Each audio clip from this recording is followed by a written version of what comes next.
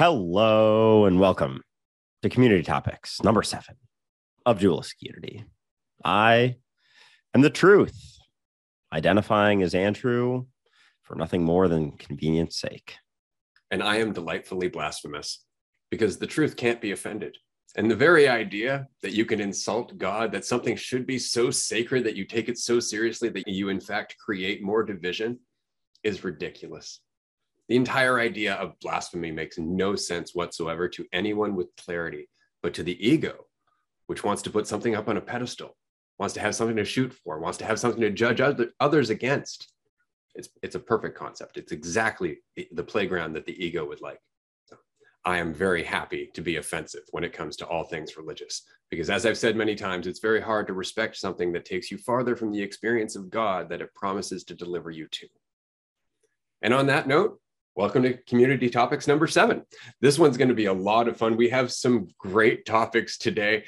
I'll admit it's a little daunting because these topics are rather deep, but we're going to do our best to kind of just go through them and question a bunch of things and see some different perspectives and learn what we can. So we appreciate you being here to go along that journey with us.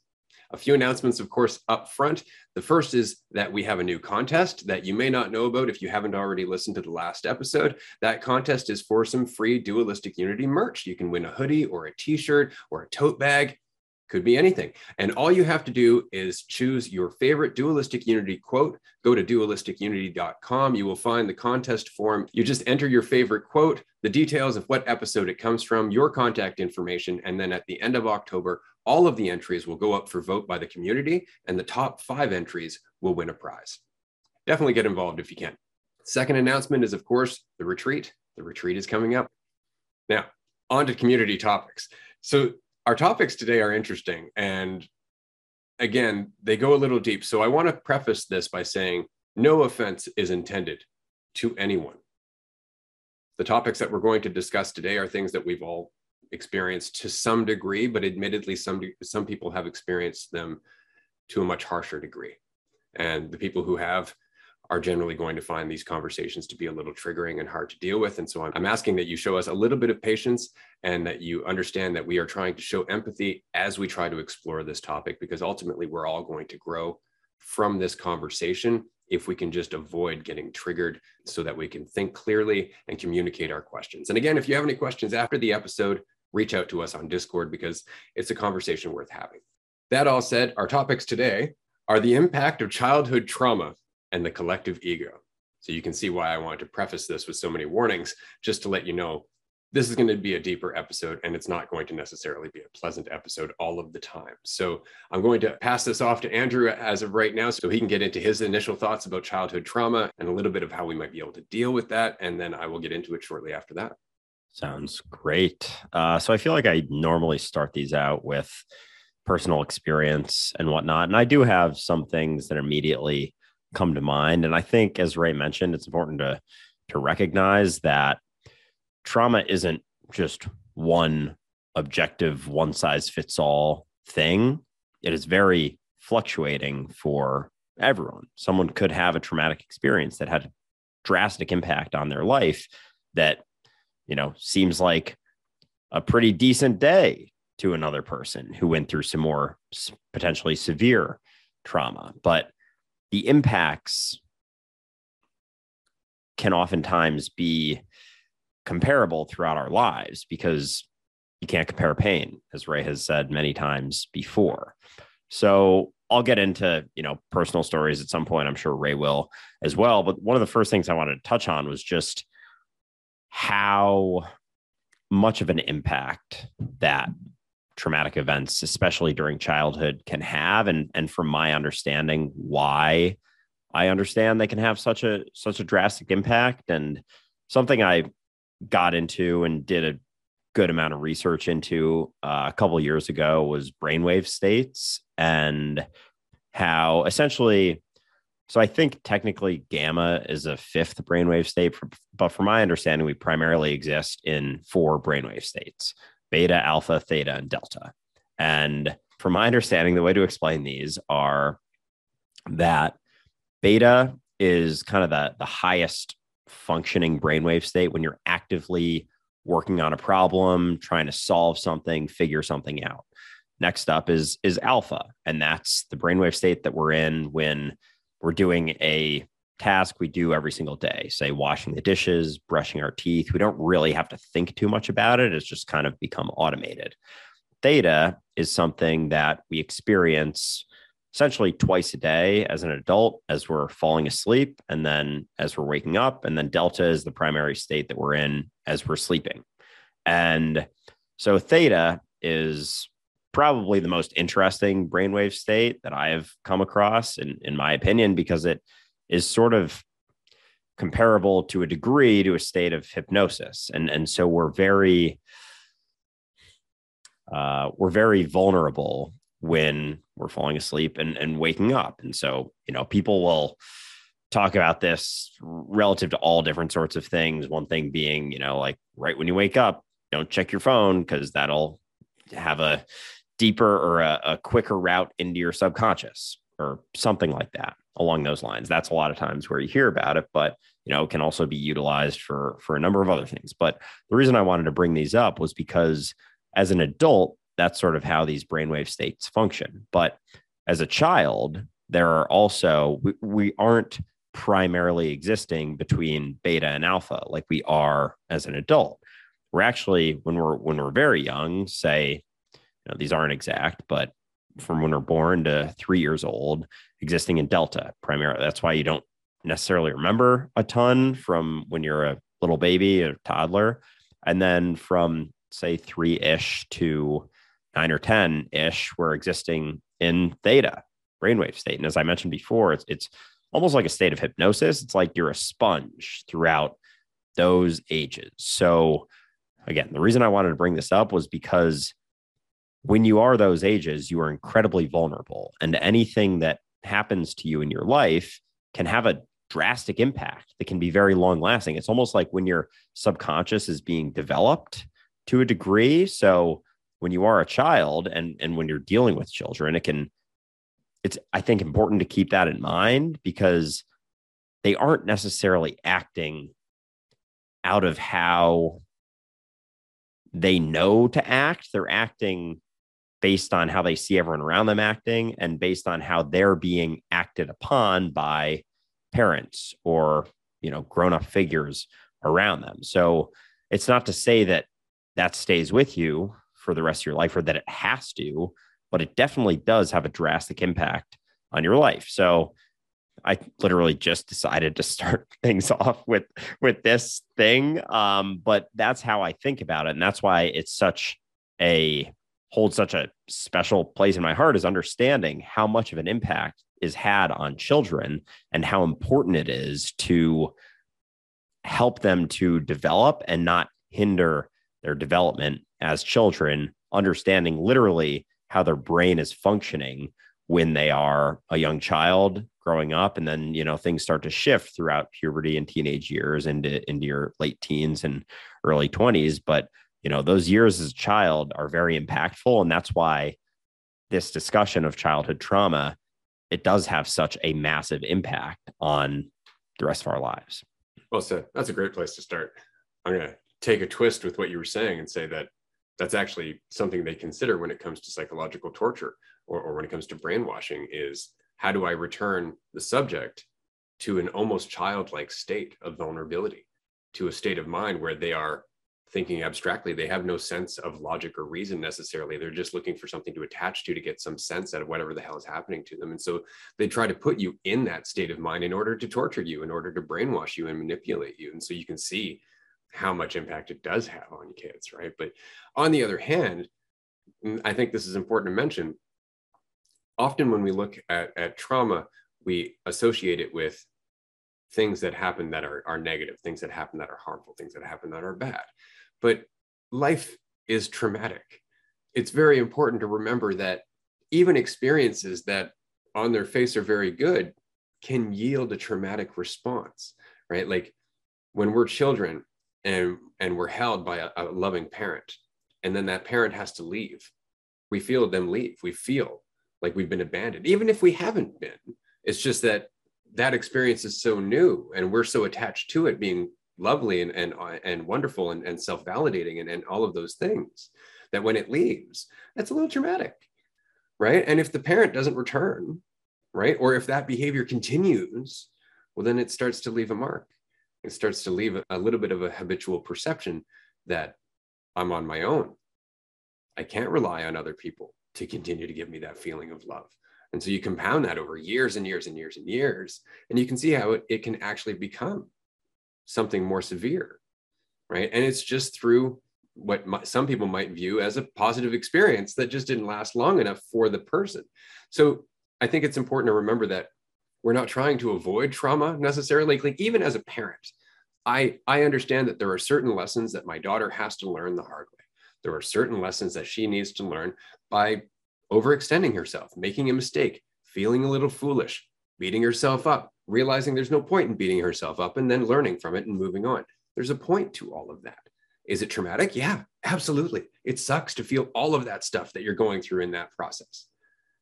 But it's the process of going through it that allows you to mature, because maturity is the ability to deal with the ups and downs of our emotional state, the ups and downs of life, without necessarily crumbling, without reaching to somebody else immediately for support. Maturity is the growing awareness that you have the capability to deal with this if you were to just slow down and deal with it with a degree of seriousness. So it's not that trauma is the bad thing. It's that we don't minimize that trauma. Often, some child may have an awesome life where there's no trauma whatsoever, or it's so minimal where every time they make a noise that sounds like a cry, their parents like, here's a new toy. Here's the next thing you want. How can I shut you up? How can I make you happy? How can I feel like a better parent? And so there's almost no time there to experience trauma, or at least we don't think so. But over time, that starts to compound too. All of a sudden, you start to realize you're being bought. All of a sudden you start to feel like you're not actually being connected with. And that has its own sense, or its own type of trauma that has its own impact and can just as much influence your self-esteem, influence the way that you feel about yourself. Right? So trauma is a really complicated topic. And I love the fact that you started it off on our state of mind. Our state of mind when we are in a traumatic event changes everything about what we do with that traumatic event. Likewise, after the traumatic event. Our state of mind is just as much a powerful tool there, because I know, looking back at my own history of trauma, when I was looking back at it from a certain perspective of myself, I couldn't reconcile it. I couldn't find the strength that I had gained from it. It was all negative, and it all identified me, and it set the trajectory for the rest of my life being terrible. It made me look at my life as though it was a curse. But in a different state of mind, looking at the very same story, looking at the very same events, all of a sudden I can recognize how much I learned from it. I can recognize how much it's propelling me towards something else, how much it's motivating me to see things in a different way. Like I can recognize all of that, but it really does come down to, well, as always, how much we use it to define ourselves. Absolutely. Yeah. I think what's really interesting to talk about when it comes to trauma is how much our mindset during a potentially traumatic experience dictates whether or not it's traumatic. Like there are so many things, and thinking, and to be honest, I didn't have an incredibly traumatic childhood. I didn't go through severely intense things. There were things that I went through. And like Ray said, anything can be traumatic. Everything is, traumatic. It doesn't mean it's negative. It just means it has an impact on us for the rest of our life. So thinking back to when I was younger and I didn't see myself in the way that I do now, or recognize at least closer to the truth of what I am, the way that I was treated, the way that people talked about me or thought about me had a severe impact on me, because I felt like my worth was dictated based on other people's opinions. If I still had that mentality right now, with how many fucking videos I post and some of them being controversial and some of the shit I get online, every video I post would have the potential to be a traumatic experience.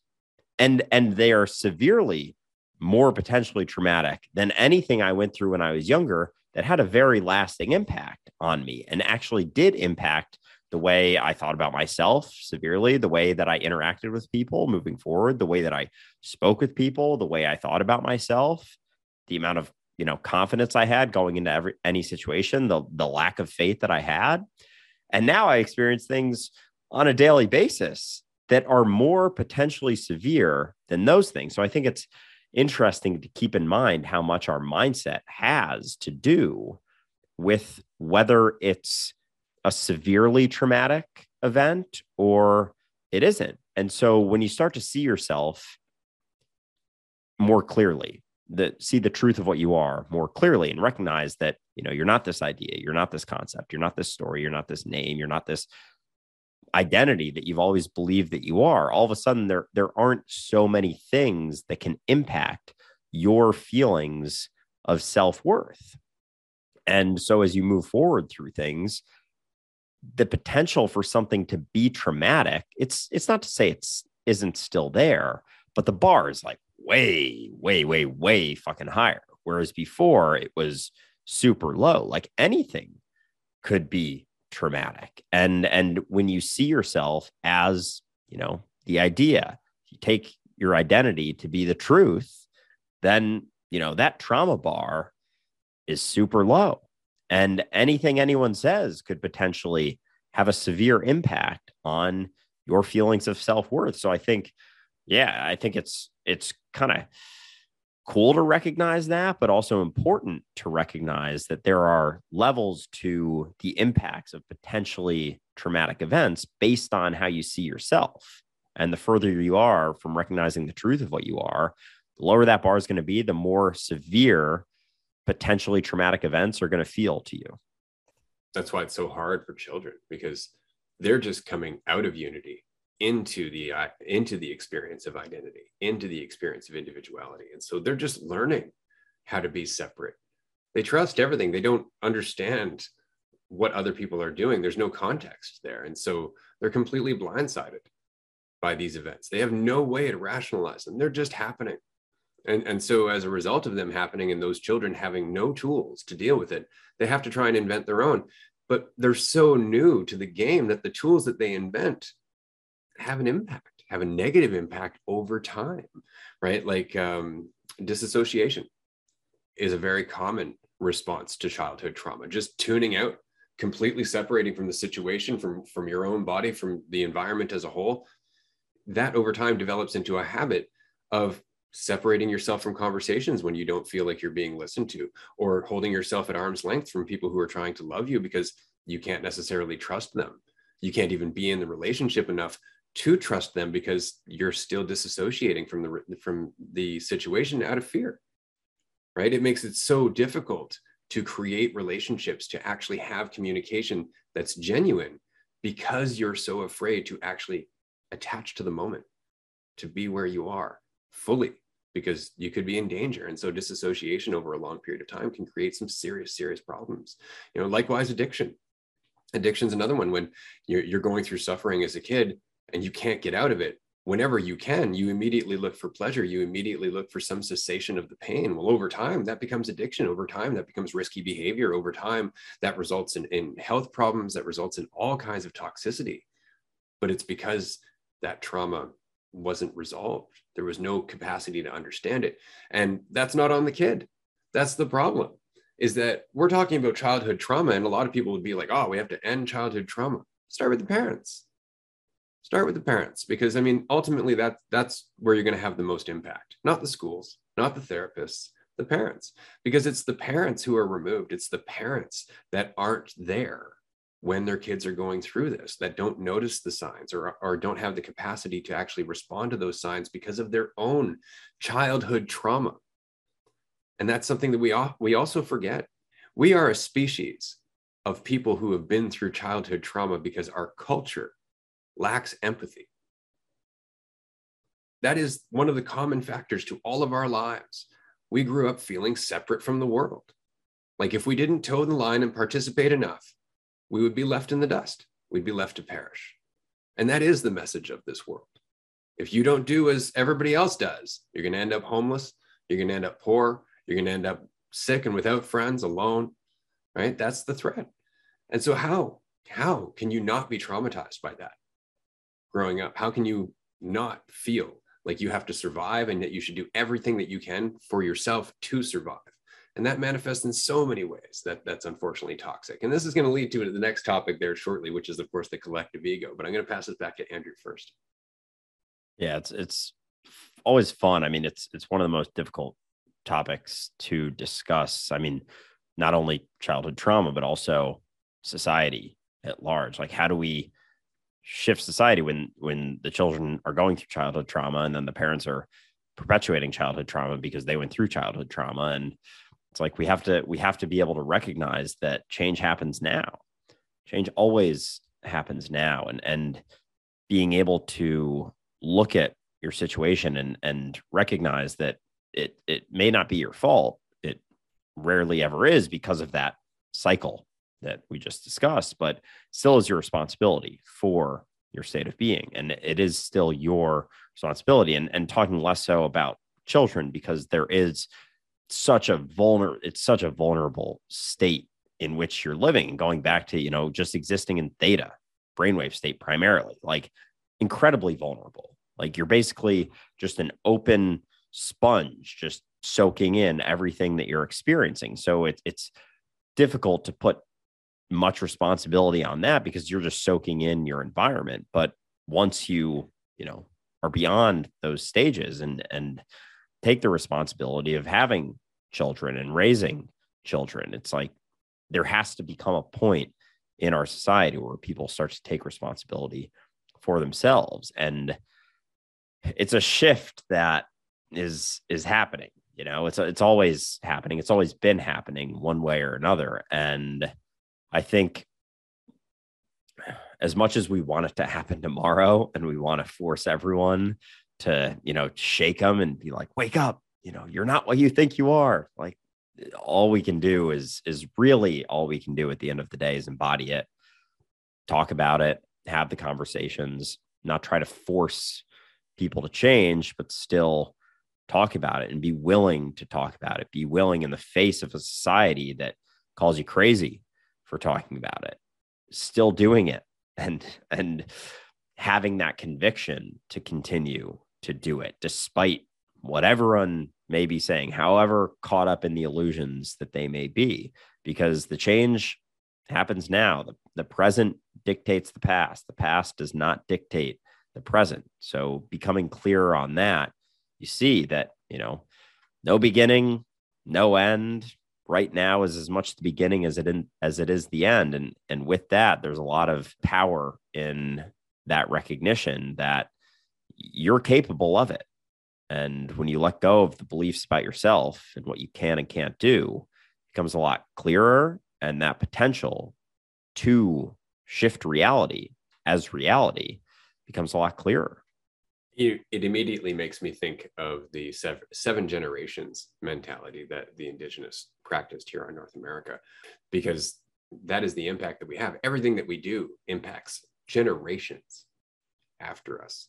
And so we actually have to start thinking about ourselves as being more than just this generation, this singular body. We actually have to remember that all of the children that are suffering still to this day are us. We're suffering as them. It's not just, oh, the children are suffering. We're suffering. That's us suffering, right? But we're also eternal, which means that just as you have gotten through your suffering and I am getting through my suffering, those children will get through their suffering and they will teach others about suffering. And that is how we collectively change, is through the experience of suffering. And I just wondered whether or not it would actually be something like 7 generations to see that intention manifest on a global scale, or to manifest on a collective level. Is that how long it might take, right? Because I don't know where that 7 generations thing came from. I think it's a wonderful number, but is it arbitrary? Did they just go, that seems like a good number to try and think about the span of our impact? Or is there actually something there that they noticed over thousands of years of existence, that's how long it takes for the egoic cycle to wash out if you put the intention into it, or for the egoic cycle to kick in if you put intention into it? It makes you wonder. Yeah, absolutely. Yeah. So I think that's a good shift into the conversation of the collective ego. And this is something I know we've talked about this in a past episode. There's only one me, but is there only one illusion of division as well that is experienced infinitely, not divided, but differently, simply based on those experiences that we have? Is that the only thing? When we start out, do we start out as, simply the truth of what we are, but then also, is there something there that's that has the potential to recognize division and get caught up in division as truth? And is that aspect of us the same across everything? Is it the same idea of self? And that then is molded just based on our experiences, based on what we go through, based on the traumas we experience. And over time, like, it all starts from, that blank slate, as we all do. I guess it could be considered the same, I that begins to perceive division. But I think that collective self is all the same self, potentially, that's just talking to itself, interacting with itself. As we know, it's all the same. But you know what I'm saying? Like that other layer that perceives division, like that's all the same too. And we all, the fears we experience, all of the emotions we experience are actually the same experience. We just perceive it differently. It impacts us differently based on different things, but the core reasons for it could they also remain the same across all of me? See, this is a great question. And this is the reason that I disagree with a certain portion of the spiritual community when they say, the truth is I am. Because I is division. You can't have I without division. There's an I compared to something else. If there was no something else, there'd be no I. Because that's the truth, is that it's not I. I is the universal experience of division. Everything that experiences from the I. Everything. Right? And that's okay. We experience the division between the observer and the observed. That is the crux of our experience. But that I isn't real. That I is the root of your experience. It's the only way you would have an experience. It's the only way that you would even have the concept of real. Because you can't have something that's unreal, right? So it comes down to I is the division. Getting caught up in the I is the problem. It's not that I is the problem. The experience of I is wonderful. It's the reason we experience anything. It's the reason that you can have a community of people with all different perspectives and all different lessons and all different lifetimes and all of that fun stuff. It's when we get caught up in that experience and we start to conceptualize it, and we start to value the idea of that I, rather than just being that I, rather than just allowing ourselves to exist as that I without the idea of it becoming so important that it divides us from everybody else even further. And so that is the only problem. The problem isn't division. The problem is that we don't recognize we are that division, and we can perpetuate that division just by not being responsible for it. That's really all it comes down to. Interesting. I feel like it's been a little while since I've not fully followed you. And I think I'm excited about it. It makes me excited because the idea so I've always thought of I am, or at least, in the last year, as it's just like I am. And then anything that comes after that is what I am. And I perceive it to be, I've always perceived it to be Andrew. So I wasn't wrong, but it was just that I wasn't only Andrew. And anything that's ever said, I am Ray, I am Andrew, I am this tree, it's all me. So you said, or I guess a question, can you have I without the idea of I? Because you're talking about I always having an idea or coming with an idea. And the issue isn't the I, but the issue is the ideas that come with the I. So can we have I without ideas? And is that sort of what you're pointing to with that? Because I feel like we're almost getting caught up in like the conceptual, or this can lead, this probably is where the conceptual non-duality teachers get into. They refute the I, the even existence of an I. And so then they're just going so far into a belief. They say, I am, John. They're like, but I am not. But it's like, you are and you aren't. Like, I'm not. I know I'm not Andrew, but I am still experiencing here now. I am something here now. So is it like the non-duality aspect? I know I'm asking like a couple questions with this, so I'm just trying to like clarify. So is it like the non-duality teachers get so caught up in refuting the experience of I beyond the ideas? Is that what it comes down to? I think it's that we get so caught up in the intellectualization that we start to lose touch with the empathy that otherwise would inform our perspectives, because you are not what you think you are. You are, or at least you have the experience of being, but that is only according to the perception of division that you are experiencing.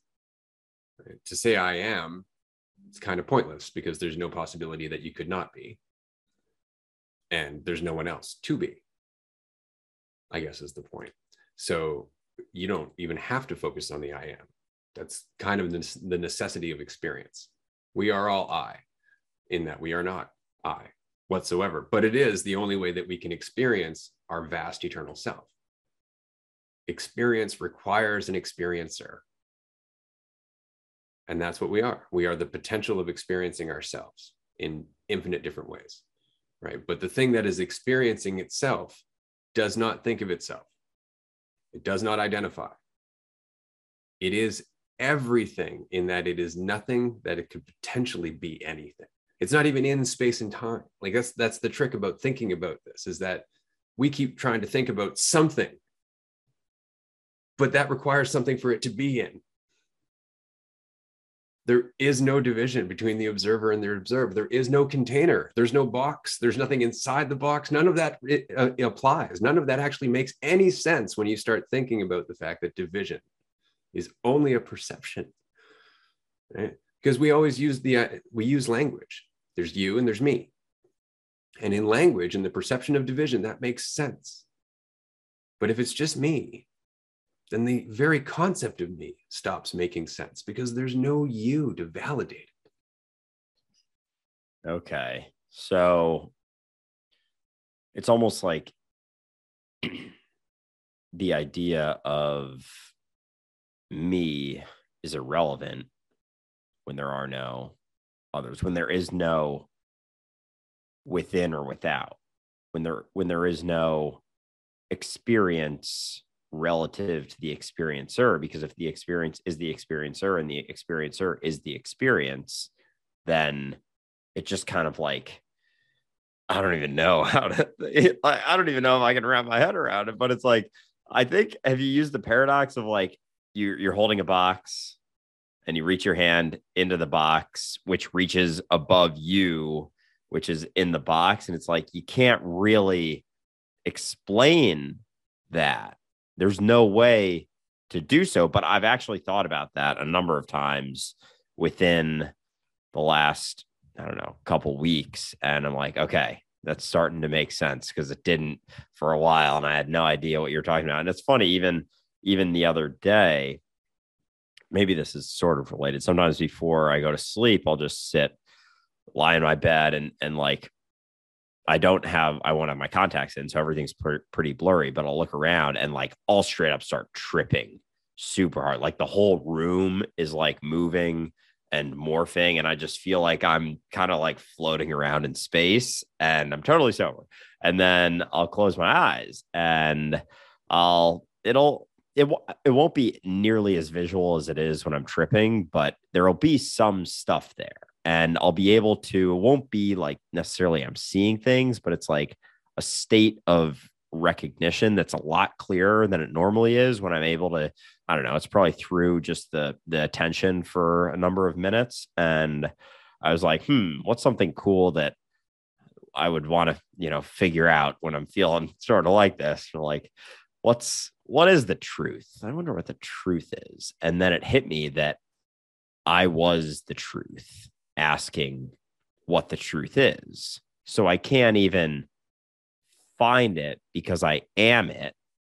And as long as I'm looking for it, I'll never see it because I can't actually find myself because I'm the thing that I'm looking for. Yeah. Welcome to the party. That's the paradox. That's where it becomes a whole other game. This is where, the serious work becomes, because then you start to realize that it's not about attaining any level of enlightenment. It's not about learning new concepts. It's about sinking deeper into your limitless potential, which is all we've ever been saying. The more that you get out of the fiction in your head, the more you get out of who you think you are, the more you get away from the conflict that is I, the more access you have to the limitlessness of your nature, the limitlessness of your intelligence, of your insights. And that's why we practice meditation. That's why we practice Tai Chi. That's why we practice these things, to get out of our own way enough to access the depth of what we're capable of. But we keep taking it like, yeah, I accomplished this. And then we cut ourselves off from the rest of what we could do because we just identified with the accomplishment. Where otherwise we would continue to process intelligence. We would continue to exceed all expectations because we don't have any. There's nothing to expect. We are just what is. Yeah, fuck. Yeah, that's getting so much clearer too. It's like every time there's something, because it still comes up so much and there's still so many things I deal with that all have to do with Andrew, with the idea, with the concept. And I'm getting at least, closer to recognizing just how many of those things that are so pushed upon us by, the collective ego. It's almost like it's getting pushed upon me by myself, as long as I'm holding on to the belief that I'm me as the collective ego, because that collective ego is the same across the board in every other incarnation of me that's pushing the narrative of, you need to do this, you need to get this, you need to have all this and do all this. And it's like it's getting pushed and infiltrated.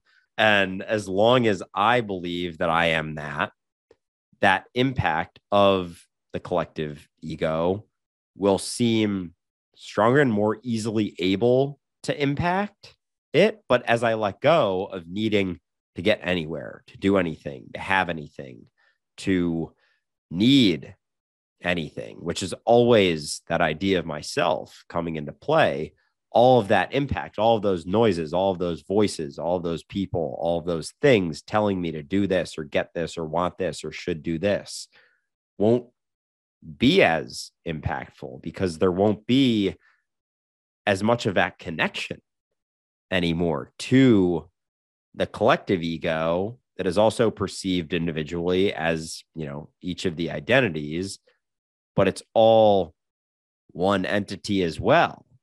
It's like towards ourselves or away from ourselves.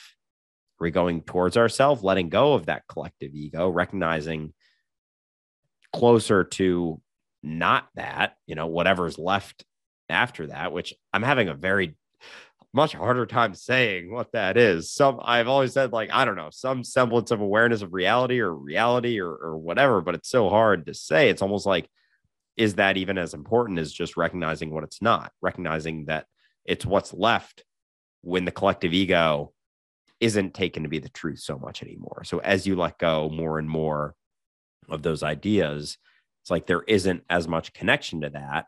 And then as more of that lets go of that, there's more. It's like it's like a letting go. There's not as much connection to that. And then it's just what's left. I don't even want to say there's a connection to, unity, because that's always there. It's always there. And it's just the perception that it isn't. So it's always there. And then we have like just this, layer of shit of like collective ego on top of it. It's just like almost just a shedding of that allows us to get closer to the truth. As above, so below, right? Like I always think of this in terms of changing my mind, right? But we are one mind. It's not just Ray's mind. It's our collective mind. All of us are our points that lie somewhere between being lost in ego or totally connected to what already exists all the time. We're always in that spectrum. And so the question is, where are we collectively in that spectrum, right? Like this is the whole symbolism of alchemy and turning lead into gold, right? Is taking all of those egoic influences, taking all of that childhood trauma, as it were, that's being passed down the line in our collective consciousness and changing it into a lesson, changing it into an insight that sets us free and allows us to impact the other connections that we make after the fact. And it creates an entirely different ripple because we are just like thoughts in our mind. We are just like synapses in our brain. We work together to change our collective perception. So when we're talking about the collective ego, I just see one. I see one ego, which is just the perception of a division. It's that we believe it's truth. That is the only problem, is that we believe it's truth. We don't recognize it's the foundation of our experience. We don't recognize it's actually kind of cool because we're so caught up in it that it's created hell for us. And then in response to that hell, we use our ego to try and find solutions that also identify us, because now we're vilifying the past and we're judging the future as we're going to be better, right? And it just continues to run us in circles because we can't solve this problem and still believe that our perception of division is the truth. That is the problem. Yeah, and it's like when we shift the perspective of ourselves, we shift the perspective of the events that have happened. And all of a sudden we're able to make change and turn that shit into gold, however it may be. But it's like it has to start, whether it's childhood trauma or anything else we've ever experienced, it has to start with a shifting of our perception of ourselves, of our perspective of ourselves and what we think we are, which is never what we think we are, or what we recognize that we aren't. Is, I guess, I don't know. I feel like that gets you closer almost. It's just recognizing that what you're not, as opposed to pointing to what you are because you can't. Like that seems impossible. It's the only thing that works is the path of negation, is to recognize that anything that you attach to is the fiction that's causing your conflict. Yes. Yeah. Fuck. Oh man, that is funny. It's funny how so many things point to this too, but I don't know. It's still, even just until this conversation, like I don't know if it even stuck very well for me. Like, acceptance, non-resistance, non-judgment, blah, blah, blah. But it's like, as long as you're holding on to those, even, you're still holding on to something. Yeah, they're all just tools, right? Like that's the thing is, if you really deep dive on this, it's a totally different discussion, right? Like the conversation we have on dualistic unity is deep. I'll be the first to admit it's a deeper conversation than you will usually find in your normal discussions around the water cooler at a coffee shop or something like that. But it does cover a lot of things that we can all kind of relate to. The conversation we're having right now is much deeper and can get far more uncomfortable, and it can go on for a lot longer. But it's because we're exploring a different perception of reality, because we're exploring, I guess, recognition itself, not conceptualization, but actual recognition, the practice of getting out of our ways so we can have just one moment of awe, because that's really what it is. It is that big. It is that vast. It is that much what it is that we're talking about, which is nothing at all, which is the fun paradox again. But this conversation is the deep end. This is where it starts to become more meaningful. This is where you start to recognize what it is to be God forever.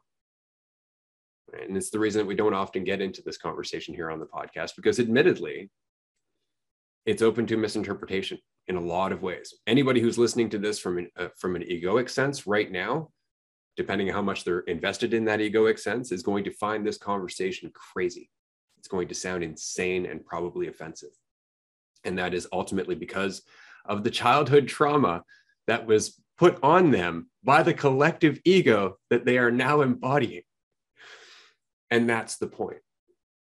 We have to address it in ourselves before we can start dealing with the children that we are. We are those children. We can't help them until we help ourselves, because it is all you. It's all you. It starts with you and it ripples from you to all the rest of you. It is a beautiful paradox in that you just have to be responsible for what you've always been. And the easiest way to do that is to relax. Is a beautiful way to tie this conversation together, right? Fuck, I don't really have anything else to add after that. I think I'm like, I'm gonna have to re-listen to this one, because I'm gonna have to unravel some of the shit that just went on, because I was like trying to distill it and say things at the same time. And yeah, like this is a fun one for me, because I think this is one of the deeper ones we've had in a while. So yeah, I'm looking forward to keeping this this train going. Maybe we can talk about it more in our Patreon chat tomorrow, because I think some people would definitely be interested in this one. But yeah, this is a fun one. Yeah, this is a conversation that I'm sure that we're going to have again, especially as we continue on with Dualistic Unity. We'll actually have some episodes where we do deep dive into this. We're just starting to brush through the paradox, as it were. We've been kind of skirting around the edges for quite some time. But for anybody who is interested in having this conversation for hours on end in person, come to the retreat, because I'm like this all the time. I love this paradox. I chew on this all the time because it's delicious and it's fun and there's nowhere else to go. So I may as well. It's a long eternity. And I would love to share it with you. I would love to have this conversation with you in person. So if you can join us on November 12th, we'll have 8 days to explore eternity. I couldn't be more excited for it, because yeah, those are going to be some fucking awesome conversations. If we can do this over Zoom, I can only imagine what's going to be like with a bunch of other people talking about this type of stuff. Yeah, it's going to be epic. Absolutely. And on that note, we are going to wrap up this episode here. I do want to say quickly that this is by no means everything that we could talk about in terms of childhood trauma or the collective ego. This is just one short episode. There are so many layers when it comes to trauma. There are so many impacts when it comes to trauma played out over years. There are so many things that we can do about trauma in little ways, as well as ways that we can help children that are going through something traumatic, even if it's just to be a relaxed and safe person around them. So that way they have some exposure to something that they don't often get exposure to. That can change the balance, that can tip the scales. So it's important to remember that this is by no means the comprehensive work on childhood trauma. There is a lot to talk about. But if you do have any questions, if you would like to talk about it in more detail, you can reach out to us individually, or you can join us on Patreon for the group chat, because we always talk about things in detail there, and it would be an ideal situation for doing so. So we're going to wrap up here. Thank you so much for joining us for Community Topics number 7. We will see you next week for episode 13. Bye, everyone.